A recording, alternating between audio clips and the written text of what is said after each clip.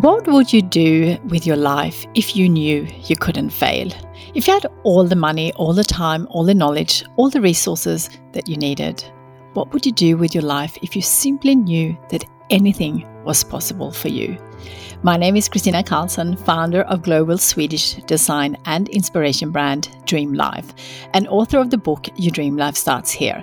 And I love exploring these sorts of questions to inspire people like you to chase your own dream life, whatever that means for you.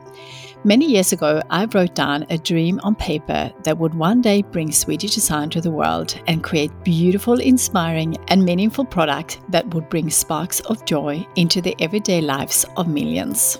Now that I have achieved that dream, I want to leverage everything I've learned to help you dream big and to create a global movement to inspire 101 million people to transform their lives and transform the world in return. Each episode will dive deep into the power of dreaming and share real insights and practical ideas that you can use immediately to build a dream life of your own, whatever that means for you.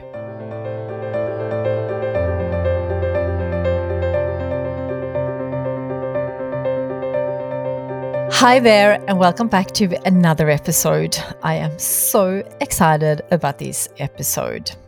Dr. Benjamin Hardy, who is today's guest, is an organizational psychologist and is the world's leading expert on the psychology of entrepreneurial leadership and exponential growth. His PhD research focuses on entrepreneurial courage and transformational leadership. Before completing his PhD, his blogs were read by over 100 million people. He published his first major book, Willpower Doesn't Work, and he was running a 7-figure online training business. Since finishing his PhD in 2019, Dr. Hardy has published 5 additional books, including 3 co-authored with the legendary entrepreneurial coach Dan Sullivan. His books have sold hundreds of thousands of copies, and he is a sought-after teacher and speaker at a corporate and entrepreneurial events, as well as Fortune 500 companies. He and his wife, Lauren, are parents to 6 kids and live in Orlando, Florida. I can't wait for this episode because we are reading his book, Be Your Future Self in Grow, which is my book club in January.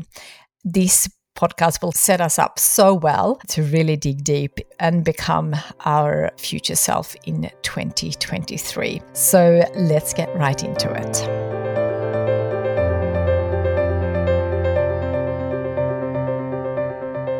Hi, Dr. Benjamin Hardy. Welcome to my podcast. I am so excited to have you here.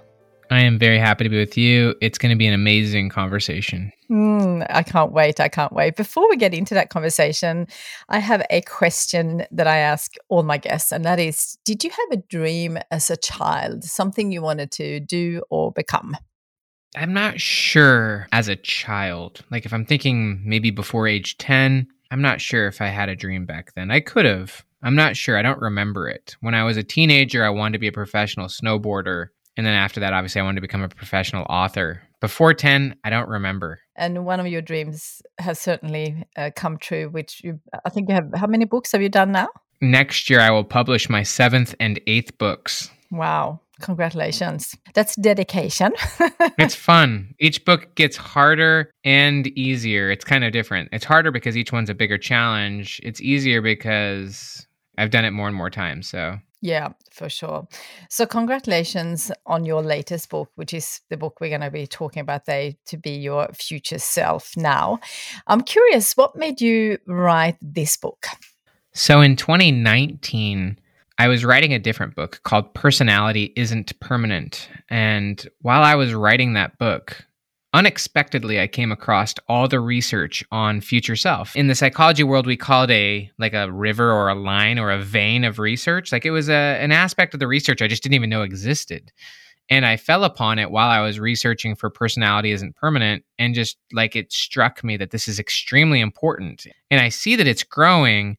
And actually, even more recently, it's starting to blow up everywhere. But I felt it was very important, and I saw that this is actually, in my opinion, the future of psychology, and it actually is going that direction. And so, once I came across that, I finished that book, Personality Isn't Permanent, but I knew that I would probably my next book or, some future book, I knew I would write purely on future self. And so that's ultimately what led to writing this book. I'd love to go deeper on obviously the book, but before we do, maybe just tell us a little bit about your journey. We've got listeners from all over the world, and there might be some people who might not know about you yet, but they certainly will. Yeah, absolutely. So I'd say there's some big milestones in my journey, and there's a lot of milestones in anyone's journey who's listening. Some of those milestones are peaks, and some of those milestones are valleys, and the valleys can be some of your hardest moments. And so I would say that my story truly began in a deep, deep valley. When my parents got divorced, I was age 11, oldest of 3 boys. The divorce was extremely traumatic for them and for us. Ultimately, my father ended up becoming an extreme drug addict, and my life kind of felt like a rug was ripped underneath me. Like I just felt like reality kind of shifted and changed, and I kind of was starting over from scratch. So all through my junior high, my high school years, basically all of my adolescence and teenage years, from age 11 to age 18, there was very little foundation. There was very little structure around me. And somehow I kept going to high school. I went to school, I barely graduated, but it was very directionless. And I didn't really have the foundation I thought I had. But ultimately, I ended up deciding at age 19 to leave. Like I felt like I needed to leave and get a fresh start. And for me, what that meant was going and serving a church mission, just going and doing church, like missionary work, humanitarian work, service work. My younger brother, Trevor, ended up deciding to join the military, but I just felt like I needed a fresh start, a clean slate. And for probably the 6 months before I left on that, I did begin to regain my relationship with my dad. He started to come out of his addictions, and ultimately he did during my mission. And I was gone for a few years just doing service work. And when I came back, I had gone through enormous change. Like it was a very transformational journey for me. I read a lot of books. I did a lot of service. I healed a lot of my trauma. I filled stacks of journals. And so that experience it did very much lead me to wanting to become a psychologist and wanting to be a writer. And so I came home and I started going to college. I went to school to get my degree in psychology. I got married, and then I ended up going and getting a PhD in organizational psychology. And organizational psychology is kind of psychology for leaders, for organizations, for businesses. And yeah, I guess it was when I got into my PhD program that I really got committed to my future self as a professional writer. I had kind of wanted to be a writer from when I got home from that mission. I got home from that mission in 2010, and I got into my PhD program in 2014. And it was in about end of 2014, early 2015 that I got really committed to my future self, that I was like, I'm ready to start working on the pathway of becoming a true professional author. Even though I was in my first year of my PhD program, and PhD programs are a lot of work, I still was ready. I felt ready and committed to become a professional author. And so I started writing a lot more. I started getting advice from professional authors and bloggers and stuff. And ultimately, over the next few years, I became a really big blogger and started writing big books. And I've published multiple books, and my wife and I, during my PhD program also, we became foster parents of 3 kids. It took us 3 years to go through the process of adopting them. She ended up getting pregnant with twins, literally the month after we adopted our kids. So during my PhD program, which was from 2014 to 2019, a lot changed. I ultimately got the PhD. We adopted 3 kids. We also had twins, so we went from 0 to 5 kids. I also became a professional author, and since then have published many more books. And we've had our 6th child. We're done having kids. We now live in Orlando, Florida. This is where we live. We're raising our 6 kids, and now I'm just writing books full time. So wow. That's kind of a long, meandering way of describing some of the journey. So inspiring. Gosh, you fitted in a lot of things, and I have 2 kids, and I can't even imagine. I don't know if 6 is more work than 2. I mean, even just 1 kid will take over your whole life. Yeah, absolutely. Absolutely. And, you get used to it. And yeah. So this is a topic that I'm really passionate about. I wrote a book called Your Dream Life Starts Here. I'm all about inspiring people to live their dream life, whatever that is for anyone out there. There was one thing that really resonated with me, and that was, without hope in the future, your present lose meaning. And I would love for you to talk about this and also give us some tips on how we actually think about our future selves when we are in the middle of struggling. And obviously you are a great example of that because you had a lot of struggles yourself. But how do we then deal with our future when we kind of lose meaning? And I actually lost that just for a short amount of time when I was going through the hard times, but then I got super excited about my new business and my new future. But I'm very curious how we actually deal with that, because it's one thing to imagine the future when you're excited about it, but when you go through struggles, that's probably much harder for most of us. It is very hard. One thing I will say, and then I'll share kind of some story and certainly some practical, but definitely it's important for everyone listening to this to realize that everything that's happening in your life right now is based on your expectations and your perspective of your future. Like, as an example, as you described, if you start to lose all hope and optimism towards your future, if your future looks completely bleak and terrible, then what does that do for your present? Your life actually starts to lose meaning, and you start to lose sanity, and you start to become depressed, and you start trying to avoid reality and distract yourself, numb yourself, whether with addictions or distractions. I mean, you start to think about the past all day. So for me, the best example and the best case study of all of this is Viktor Frankl. And this is, I obviously wrote about him in this section of the book. And if any of you have not listened to or read the book, Man's Search for Meaning, it's a fundamental book. It's a book that I think every person should read, but he really describes this beautifully. And then obviously modern research on hope even explains it even further. But basically what Frankl, his experience, for those who don't know, he was a Jewish psychiatrist living in Vienna, Austria. This was back in 1942. And so this was right during like the Nazi regime and World War II. And ultimately, I guess before World War II, but right before, like as this was happening, and he and his family were taken into the concentration camps of the Nazis. And he was in there. And his whole book is about his experience of how he survived those camps and about how you can maintain hope and happiness when literally everything is taken away from you. That's the book of Man's Search for Meaning, and how you can maintain happiness and even freedom of mind and thought, and how you can overcome anything. That is what that book is about. And he uses it from his experiences in the concentration camp. And basically what he describes is that, first off, these people were starving. They were starving to death. They were beaten to death. They were killed. They were sleeping on the dirt, and like everything was taken from them. Often they were even the clothes off their back were stripped, and they were humiliated and screamed at and yelled at, and their family were killed right in front of them. These people were starving. If you Google pictures of people in the Holocaust, these people were starved to death. They were skin and bones. And even their hopes and dreams for their future, they had no hope of getting out, a lot of them.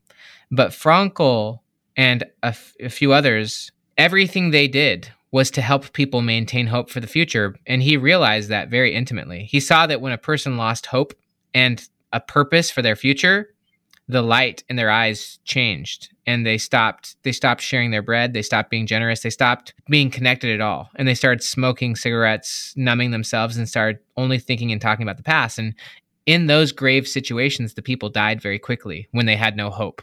Hope really is the oxygen to your psychology, to your psyche, to your mind, and to your emotions. Like, without hope, you can't function very much as a person.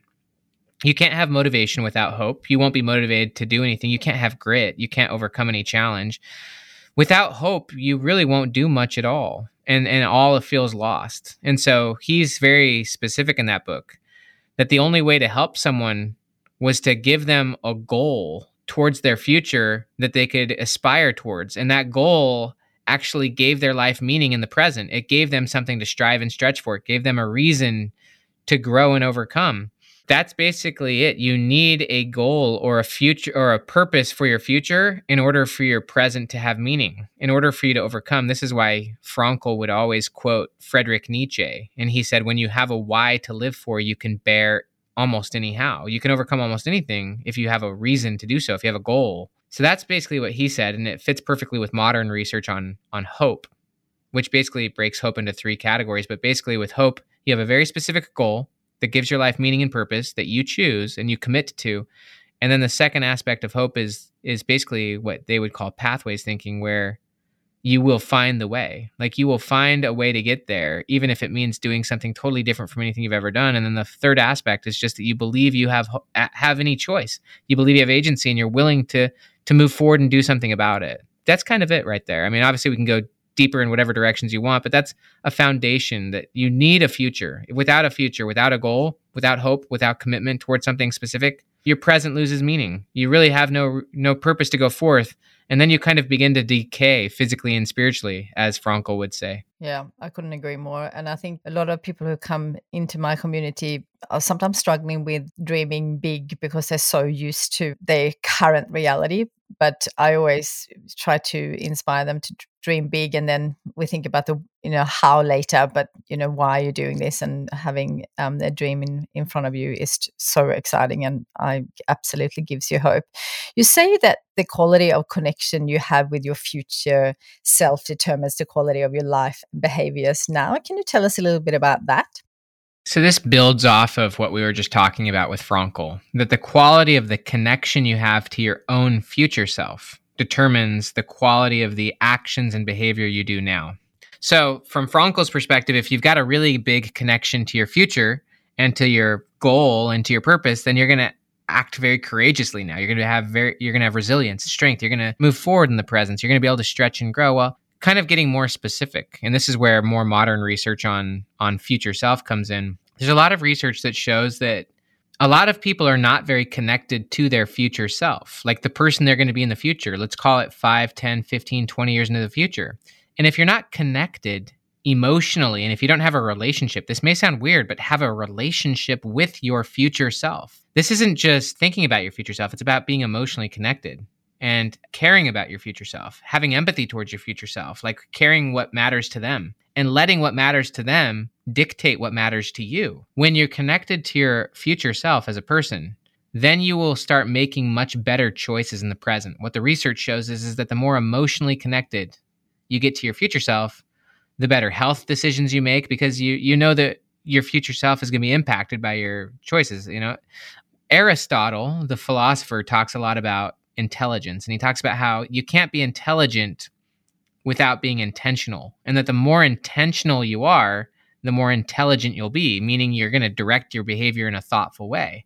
And so as you get connected to your future self, you're going to make much better decisions in the present about your life. And the research shows you'll make better health decisions, you'll make better financial decisions, you'll set your future self up for massive success, financially and abundance, but you could develop skills, right? Like as an example, me, there's no way I could have gone through all the rigors of getting a PhD if I didn't see my future self with a PhD. Like, I had a goal, and that then led me down a path. If I didn't have a future self with a PhD, I would have never gone through it. But I connected with that. I visualized it. I decided it, and I then used that to guide my path. And we've all done this in small and in big ways, but getting connected to your future self is a crucial first step. And what the research does show is that most people just simply don't think about it. They don't think about their future self very much. They're not very imaginative towards their future self. They're not very empathetic. They're not very connected. They don't really think about their future selves much at all. They just simply assume that who they are now is, for the most part, who their future self will be, even 5 or 10 years into the future. So they're not being wise towards their future self. And as a result, their present behavior isn't that great. They're distracted on things that aren't really that great, but also they're doing things that are actually setting up their future self for massive regret, whether that's just wasting their time away or whether that's engaging in behaviors that are literally costly to their future selves. Yeah, I couldn't agree more. So if you wanted to change and make our dreams come true in the future, and we have to start now, how do we go about actually changing our identity? As you said before, we won't be the same people in 10 years' time, but how do we actually start thinking about how to change that identity now? The first thing is begin to think about your future self. Seriously, like, think about who you'll be and start to put context to it. You can choose whatever timeline you want. For me, for example, I could think about 2030. 2030 is like 7 years away, 7.5 years away. But you want to put yourself into the context of your future self. So what's my life going to be like in 2030? Well, my oldest son is going to be 8 years older, right? He's 15 now. He's going to be 23, right? My youngest is going to be who's 2 years old is going to be 10 years old. So I start mapping it out. What does my life look like? What do I want it to look like? Like what's possible? A lot is possible in 8 years if I get clear and committed to a big future. Actually, one of my favorite quotes that I share in this book is from Robert Greene and 50 Cent. 50 Cent being like the musician, but they say that by our nature as rational, conscious creatures, we cannot help but think of the future. But most people, out of fear, limit their views of the future to a narrow range. Thoughts of tomorrow, a few weeks ahead, perhaps a vague plan for the months to come. We're generally dealing with so many immediate battles that it is hard for us to lift our gaze above the moment. It is a law of power, however, that the further and deeper we contemplate the future, the greater our capacity to shape it to our desires. So the main idea here is that if you're only living day to day or week to week or maybe even month to month, then you're not actually living towards a big, big future, a big dream, right? And so what is the future you're working toward? Is it just getting to the weekend? Is it getting to the bills? Like, is it to pay the bills? I mean, is it to get to the end of the month or to the end of the year? Like, what is the future that's driving you? Is it short term and urgent, or is it really big, like 5-10 years into the future? And is it massive? Whatever you're driving towards, that's what's shaping your day-to-day life. And so ultimately you do want a much bigger future. Bigger dreams are more exciting, more motivating, and more transformational than just day-to-day life. And so you do want to think bigger, you want to think further, you really want to expand it out. And then you use your future self to shape who you are and what you do today. Let's say that everyone listening have decided to be their future self now. So how do they get started? Obviously, they need to read your book, but just give us some tips how to get started. What are the steps? So there's kind of two levels. One is that you do have a future that you are committed to, that you most see for yourself. That future could be short term, like it could be the urgent goals of getting to the end of the day, getting to the week, but also you have a bigger picture that you're committed to. That could be just, I'm going to get to age 65 and I'm going to retire, right? Like, but right now, all of us have committed to a future. Some psychologists call that the default future. And that default future, or just your chosen future, which is much better, is driving your identity. And your identity is what's driving how you're being and what you're doing. So you talked a little bit about identity before, and your identity is really two things. It's the story that you have for yourself, which includes your past self, your present self, and your future self. It's the story that you have about yourself. It's also the standards you hold for yourself. And your standards are what you're committed to as a person. And so what you want to do ultimately is begin to shape the story. You want to start to become thoughtful about your future self and start making that the story about who you are and what you're doing, even if that story is completely different from what you were doing in the past. And it should be, because your future self is going to be a different person than you are today. They're going to be very different, just like you're very different than you were 2 years ago, 3 or 5 or 10 years ago. If I was to talk to your past self 10 years ago, right? Like, I would be talking to someone pretty different than the person you are today, because you've grown so much, you've changed, you've had so many experiences. And so like, you want to start to shape the narrative, not only of your future self, but also of your past self. And you want to continuously reshape that story of your past self, helping you realize more and more that you're not the same person you were 10 years ago, but you're not the same person you were 1 year ago. You're not even the same person you were a month ago. You've grown and changed a lot. And so you're not the same person, and you get to control that narrative. You get to tell the story of who you were a month ago and how you've changed and how you've grown and how you're different from your past self. But also you can shape the story of who your future self will be. And you can start to tell that story to the right types of people, the people who really matter, or the people who will help you get there. You can also, though, make it your standard. By make it your standard, what I mean is you start to use your future self as the filter for the decisions you make now. Like, if I want to, for myself, I want to be a writer, right? I mean, this is me in my past. I'm already that person now, but like, I let my future self dictate what I say yes to and what I say no to. And if it doesn't resonate with my future anymore, I start to say no to those things, even if they were things I used to say yes to, whether that's certain friends, certain activities, certain behaviors, certain paths, maybe even my future self, certain things just stop resonating. And you have to use your future self as the filter for the standards and for the decisions you make now. And it takes courage and commitment, but you get better at being connected to your future self, about imagining your future self, and ultimately about being and doing what your future self would do now. Absolutely. I love that. And you talk about the importance of daily actions, and that your future self is the compounded effect of your actions now. how do we actually decide then to take the right actions? Because it's one thing to imagine the future, but actually then decide, as you just said, how do we actually decide to take those actions? Because often we do things without even thinking. So if you're doing things without thinking, then you're being your present or your past self, but you're not being your future self. On a tangible level, it's not that difficult. So I like the model of urgent versus important. There are urgent things I could do today, or there are important things. The important things are the few things that are relevant to my future self. So I have very big goals. And if I wake up, I want to put those important goals first. Like if I'm working on a really big book, or if I want to do something important with my kids, those things get scheduled into my day, into my life before the busy things. Even when I was a PhD student and I was going to school full time, I still put my future self before my current self. What I mean is my current self was a PhD student. I had to wake up and get to class at 8:30 in the morning, and then I had to get home and help my kids. My future self was a professional author. So I would wake up at 5 a.m., go to the gym, and I would write blog posts because I knew that that was what would get me to my future self. I did that before going to school. And sometimes even I would miss classes because it was so important for me to do what was important to my future self. And I'm not telling you to like miss work and stuff like that, but what I'm saying is you got to actually like prioritize. You got to schedule it. You got to like make it a part of your day-to-day life. If it's not a part of your day, then it's not going to be a part of your life. Like you've got to choose. I would say you don't want to go for more than like 1 or 2 or 3 important things each day. That could be learning about a skill or something relevant to your future self.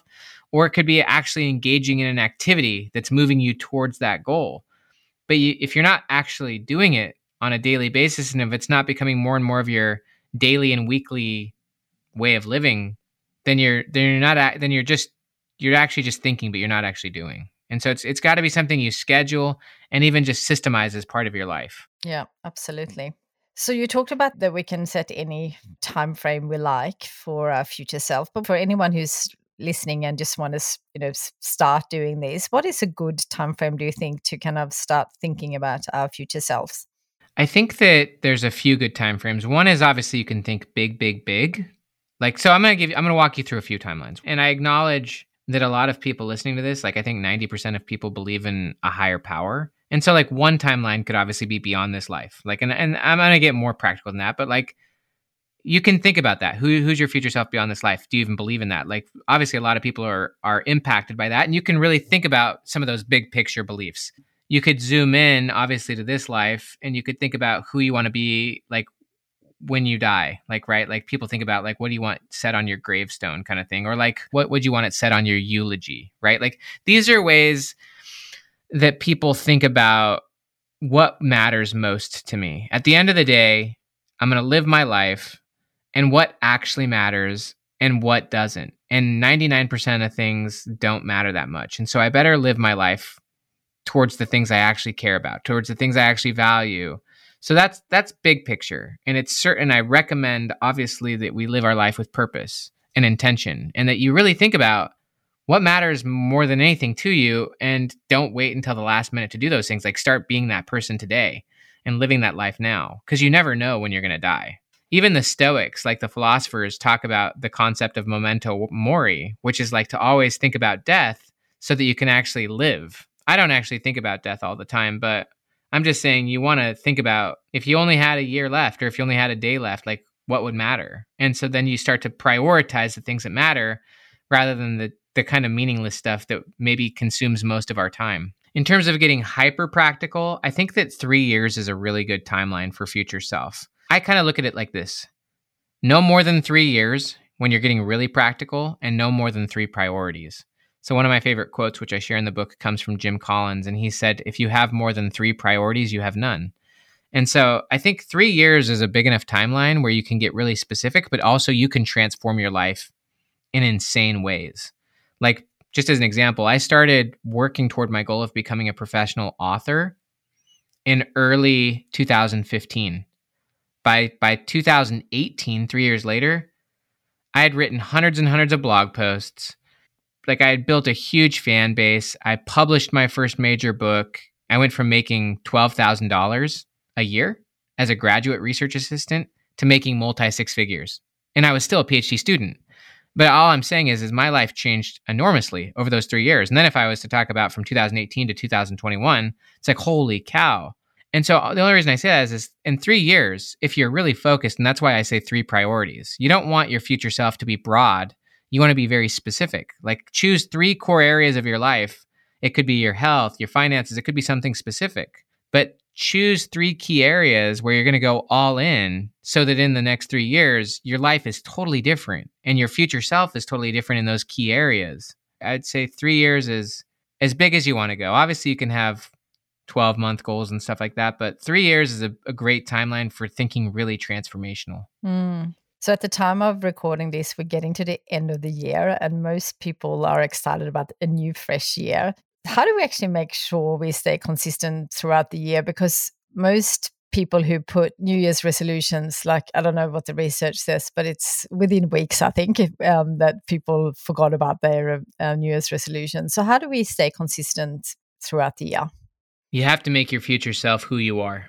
It can't be just something in your head. Like you need to become your future self and be your future self now. Do what your future self would do, which means letting go of your past self, letting go of the things that no longer fit your future. I mean, if it doesn't become who you are and what you do, if it doesn't become your identity and your behavior, then you're really just talking about things that aren't really you. I mean, if there's things you want to change, like in 2023, it can't be things you just think about. It has to be things you talk about and then things you invest in. And then ultimately, it actually becomes simpler and simpler over time. Like it ultimately becomes an operating system for just living where it's like, you know, in 2023, I've got Mondo goals like that are so big. They're beyond even what I can even comprehend right now. But like, I know I can be my future self and I can start letting go of my past self and you're never perfect. Like, it's not like you're ever perfectly living as your future self. You kind of fail as your future self along the way, but that's another word for learning. You just become more and more comfortable trying new things and making your dreams your priority, meaning you've put it first and you're letting go of more and more things. You stop trying to be everything for everyone and you just start being who you want to be. And you make it a priority and you make it a commitment. You work on it and you fail towards it and you let go of the things that are holding you back, or you let go of the distractions or the priorities that used to matter, which no longer fit, and you let go of them. And so it just has to be something you be and do. And each week you can reflect back on the week and you can say, how was I doing as my future self? You know, maybe I spent most of the time as my past self or my current self, and maybe I was just really busy, but I wasn't really focused on the important. And so you make better plans, and each week you just do a little bit better as your future self. Each month you look back, you reflect on how you did, and you look forward and you make better plans for the next month. Each quarter, each 90 days, you do this. And it's just a daily, weekly, monthly, quarterly process of just continuously being a little bit more towards your future self, letting go of things that don't fit anymore. And each week, each month, each 90 days, your life starts to look really different. And you start to really be and create your future self. And I know in your book you talk about writing a letter to your future self. So what do you, and I do this as myself as well, what do you include in the letter to yourself? So let's just say that people who are listening decide to do a letter to themselves for end of 2023. So I would say do this one of 2 ways, or do it both ways if you want. It's good for your brain both ways. You can write a letter to your future self. You can also write a letter from your future self. We'll start with 2. So obviously, I would keep it 1 page, no more than 1 page, so that you don't get overwhelmed. Type it up or just write it by hand. I like writing things by hand, but write a letter to your future self and say where you want your life to be, what you want it to look like, and what you're committed to. And get very specific. You could write out your 3 priorities. You could write down, the 1 or 2 or 3 major changes you want to make. And that's it. I mean, writing, it's pretty easy, actually. I mean, you just kind of write out where you want your life to be and who you want your future self to be and what you're committed to. And that's just one way of doing it. My wife and I wrote about it in the book. We actually made a 10-year time capsule where we wrote letters to our future selves 10 years in advance. And we actually recently opened that. We opened that this year because we hit our 10-year anniversary. We did that right when we were first married. But when you're writing a letter from your future self, it's a little different, where like you would put yourself in the shoes of your future self at the end of 2023. And you imagine that you are where you want to be. And you write from the perspective of the end of 2023, and you're writing backwards to who you are now. And you say, this is where I'm at. You're speaking as your future self. This is where I'm at. This is what I did this year. This is what I let go of. This is what I overcame. This is what I focused on. And you're just writing it as this is what happened, but you're writing it from the future. And I think that that's beautiful as well. I recently wrote myself a letter from my future self 10 years into the future. And I just wrote about where I was at, what I was doing, what mattered to me, what I was focused on, what I let go of, what I shifted, and it's beautiful and it's fun and it's something that's simple and you can just be playful about it, but be serious about it. So good. Love it. A lot of people who come into my community, their biggest threat is self-doubt. So how do we deal with that? So self-doubt in terms of not sure if they can do it. And also a lot of people are worried about what other people think. So how do we overcome that? I think that there's a few things you can do to overcome self-doubt. I mean, we all have challenges, especially if you're working towards something you've never done before. Of course, it can be a little scary. Maybe there's certain areas where you've got a lot of negative momentum. Maybe you've seen yourself fail over and over and over again, right? And this is why it's important to realize you're not your past self. Your future self is not you. And your future self is your guiding light. And so I think just the more and more you spend little bits of time with your future self, but also the more you watch yourself, you've got to commit first and sometimes be courageous before you start to develop confidence. Sometimes people think that they have to have the confidence first, and that won't ever work. You're never going to have confidence before you take action. Like, you have to commit and be courageous, even though you lack the confidence. My friend Dan Sullivan has a model he calls the 4 C's formula, which is basically you have to commit first, and commitment leads to courage.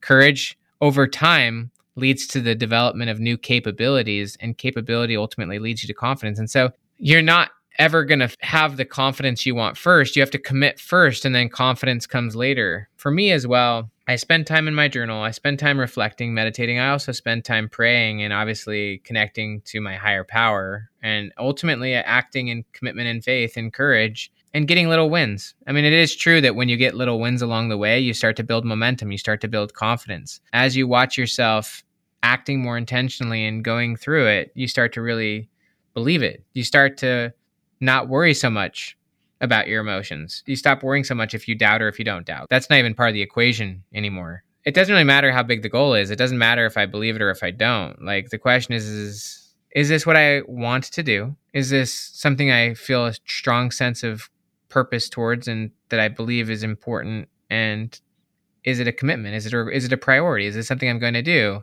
I just think over time you stop worrying about that stuff and you start kind of living more what would be called intrinsically motivated, rather than dictating your life around what other people around you want of you or what they expect of you.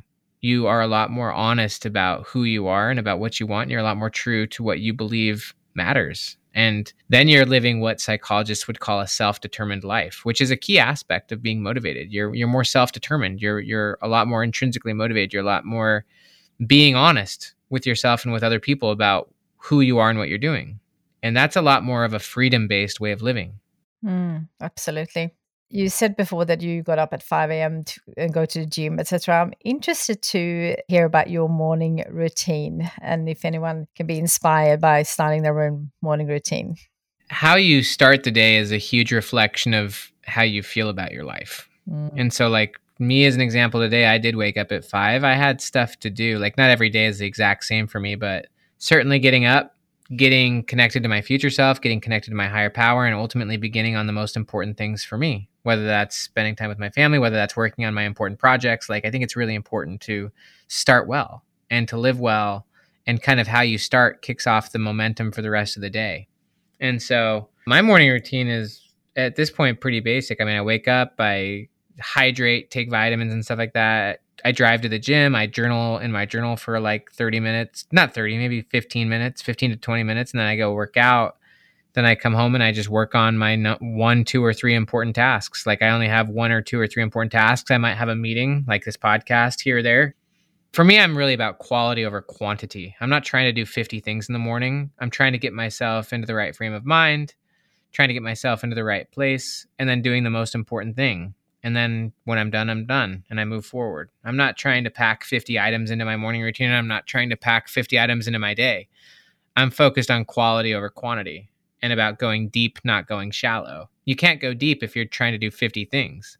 So for me, it's get myself connected to my future self, connected to God, get my body moving, get myself in the zone, and then doing the most important work that I had for myself that day, and then being done and recovering, and then going deep into my recovery, whether that's time with my family, whether that's, just doing something fun or playful, but having less in each day.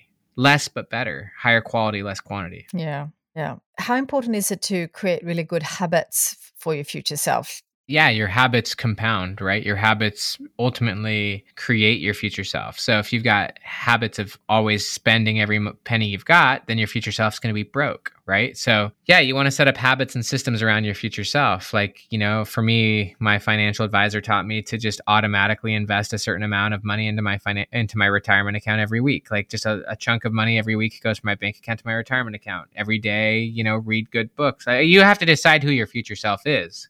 Because your future self will determine which habits matter. Not all habits lead to the same place. And so you decide your future self first, and then you decide the daily behaviors and actions that will ultimately lead to that. Yeah, absolutely. So I have a virtual book group called Grow. So we read all about personal growth books, and we read The Gap and the Gain, which we all loved, and a lot of us still practice. But I would love to know what your favorite book is. I know you mentioned obviously Viktor Frankl's book Man's Search for Meaning, but do you have any other books that you love and had a big impact on you? Oh yeah, I mean, so many books. I really love Letting Go by Dr. David Hawkins. I love Peaks and Valleys by Spencer Johnson. That list changes all the time because I'm always reading new things. And so I like Essentialism by Greg McKeown. Yeah. I'm sure there's so many others, even recent ones that I've read, but those are some of the ones that stand out. What about you? What are some of your favorite books? There's one book that I love that is quite recent. It's called The Wealthy Gardener by John Safari. I love Think and Grow Rich. That is a book that I come back to every year. The Slight Edge, I love. I just always want to improve my life. So I read so much. I absolutely love it. Hence coming across your amazing books. And I'm excited. I just got to know that you're launching your book in May, I think, next year. Yeah, I'm excited for you to read that one. That's my third book with Dan Sullivan. Yeah. 10X is easier than 2X. It's a big book. It's so funny when I got that from you, I think it was yesterday, because I have really big goals. My future self next year is going to be completely different. And when I got that, I was like, this is just so perfect. So I was so excited to read about that. So I can't wait to get into that. And obviously, we'll love to have you back on the podcast and talk about that too, if you've got some time in the future. Yeah, it'd be fun to talk about 10X. That'd be really cool. Absolutely. I can't wait. So the last question I have for you is, knowing what you know now, what kind of advice would you have given to yourself? I'm not really sure, but what I will say is rather than giving advice to my past self, I just have incredible empathy for my past self, incredible compassion. I think most people, they can be upset at their past self and wish their past self had done something different. I don't really operate that way anymore. Like, I don't really wish that the past was different. I think that my future self can give me incredible advice. As far as me giving my past self advice, I want to be incredibly proud of my past self. I think when you approach the past, there's no value in having a negative emotion toward it. And I know that that's not what you're talking about, but for me, I'm increasingly learning from my past self. And so I'm constantly learning and gaining wisdom and nuggets from appreciating my past, even my hardest moments. And so for me, it's really about loving and appreciating my past self, learning from them, but also recognizing that I'm not that person anymore. So I don't really know in terms of advice I would give to my past self. Perhaps it would simply be just to trust that everything will be great and, just continue forth. I mean, that's kind of basic. But for me, it's really about learning from my past, getting better because of my past, becoming increasingly grateful for what was and being better as a result. Most of us who had some challenges, that's when we grow the most. And when you have that, you went through some really challenging times, and most of us have in different ways. And I think that's what really often gets us to a decision to become someone else or do something different. And so often the biggest struggles is our most exciting times, because that's when you decide to change and to become your future self. Mm-hmm. Absolutely. So before we finish off, I'd love to just ask you if there's anything else you wanted to share with our listeners in terms of how to become their future self now. I think we covered a lot of it. Yeah. I think just take time with your future self. Think about your future self. Care about your future self. And then use your future self as the basis for who you are now. It's just simple. You just spend time. it just becomes your normal way of living at the end of the day. Yeah. For anyone who is just, this is kind of new and they're going to completely change, is there any way of daily practice, or do you put out like 3 days to start with? Like how would you go about for anyone who's just thinking, now I'm going to change, and how do you structure that? Grab your journal and just give yourself 10 or 15 minutes in your journal every day. It doesn't really matter what time of the day it is. Just start thinking about your future self. Start writing about your future self. In the beginning, it might be really kind of broad or unclear, but every day, and you do this every day, and it's a practice. It's a way of life. Over time, it gets sharper and sharper and cleaner and cleaner and crisper, but just write about your future self every day and just see where that takes you. Like when I'm writing about my future self and thinking about my future self and thinking about who I am and who I want to be and what I care about and what matters most, inevitably it leads me to thinking about today and what I should do today and what's the most important thing I could do today and what actions do I need to take today. And so as you start reflecting on your future self and the things that matter in your future, eventually it's going to lead you to right now, because your connection to your future self improves your behavior in the present. And so as you think about your future self, you'll get better and better at living today based on what matters absolutely most towards your future self. And it's a practice. Even after a decade of doing this, you'll have lots of room for improvement, and you'll continuously be evolving, growing, and changing. And each month and each year, you'll look back and you'll realize how much different you are from who you were the year before. Thank you so much. This has been such an inspiring conversation, and I'm so, so grateful for your time and also you sharing all your wisdom with us and the world. So thank you so much, and I can't wait to have you back to talk about the 10X. Absolutely. It's good to be with you. Have a beautiful day. Thank you. You too. Oh my, that was so, so inspiring. I hope you are so excited about creating your future self now. I certainly am. As I mentioned in the intro, we will be reading Dr. Hardy's book, Be Your Future Self Now, in my book club, which is called Grow, in January of 2023. And I just can't wait. If you want to join, just go to yourdreamlifestartshere.com. Also, I would love to know what you thought of this episode and what your plans are for your future self. Please share in my Facebook group called Your Dream Life. I will link to that in the show notes as well. As always, I will be back next week, so don't forget to subscribe so you don't miss it. Have a wonderful week, and hopefully I will see some of you joining Grow to go deep on Be Your Future Self Now for January, and really start thinking about your future self this week, and let me know how you go. I'll see you next week.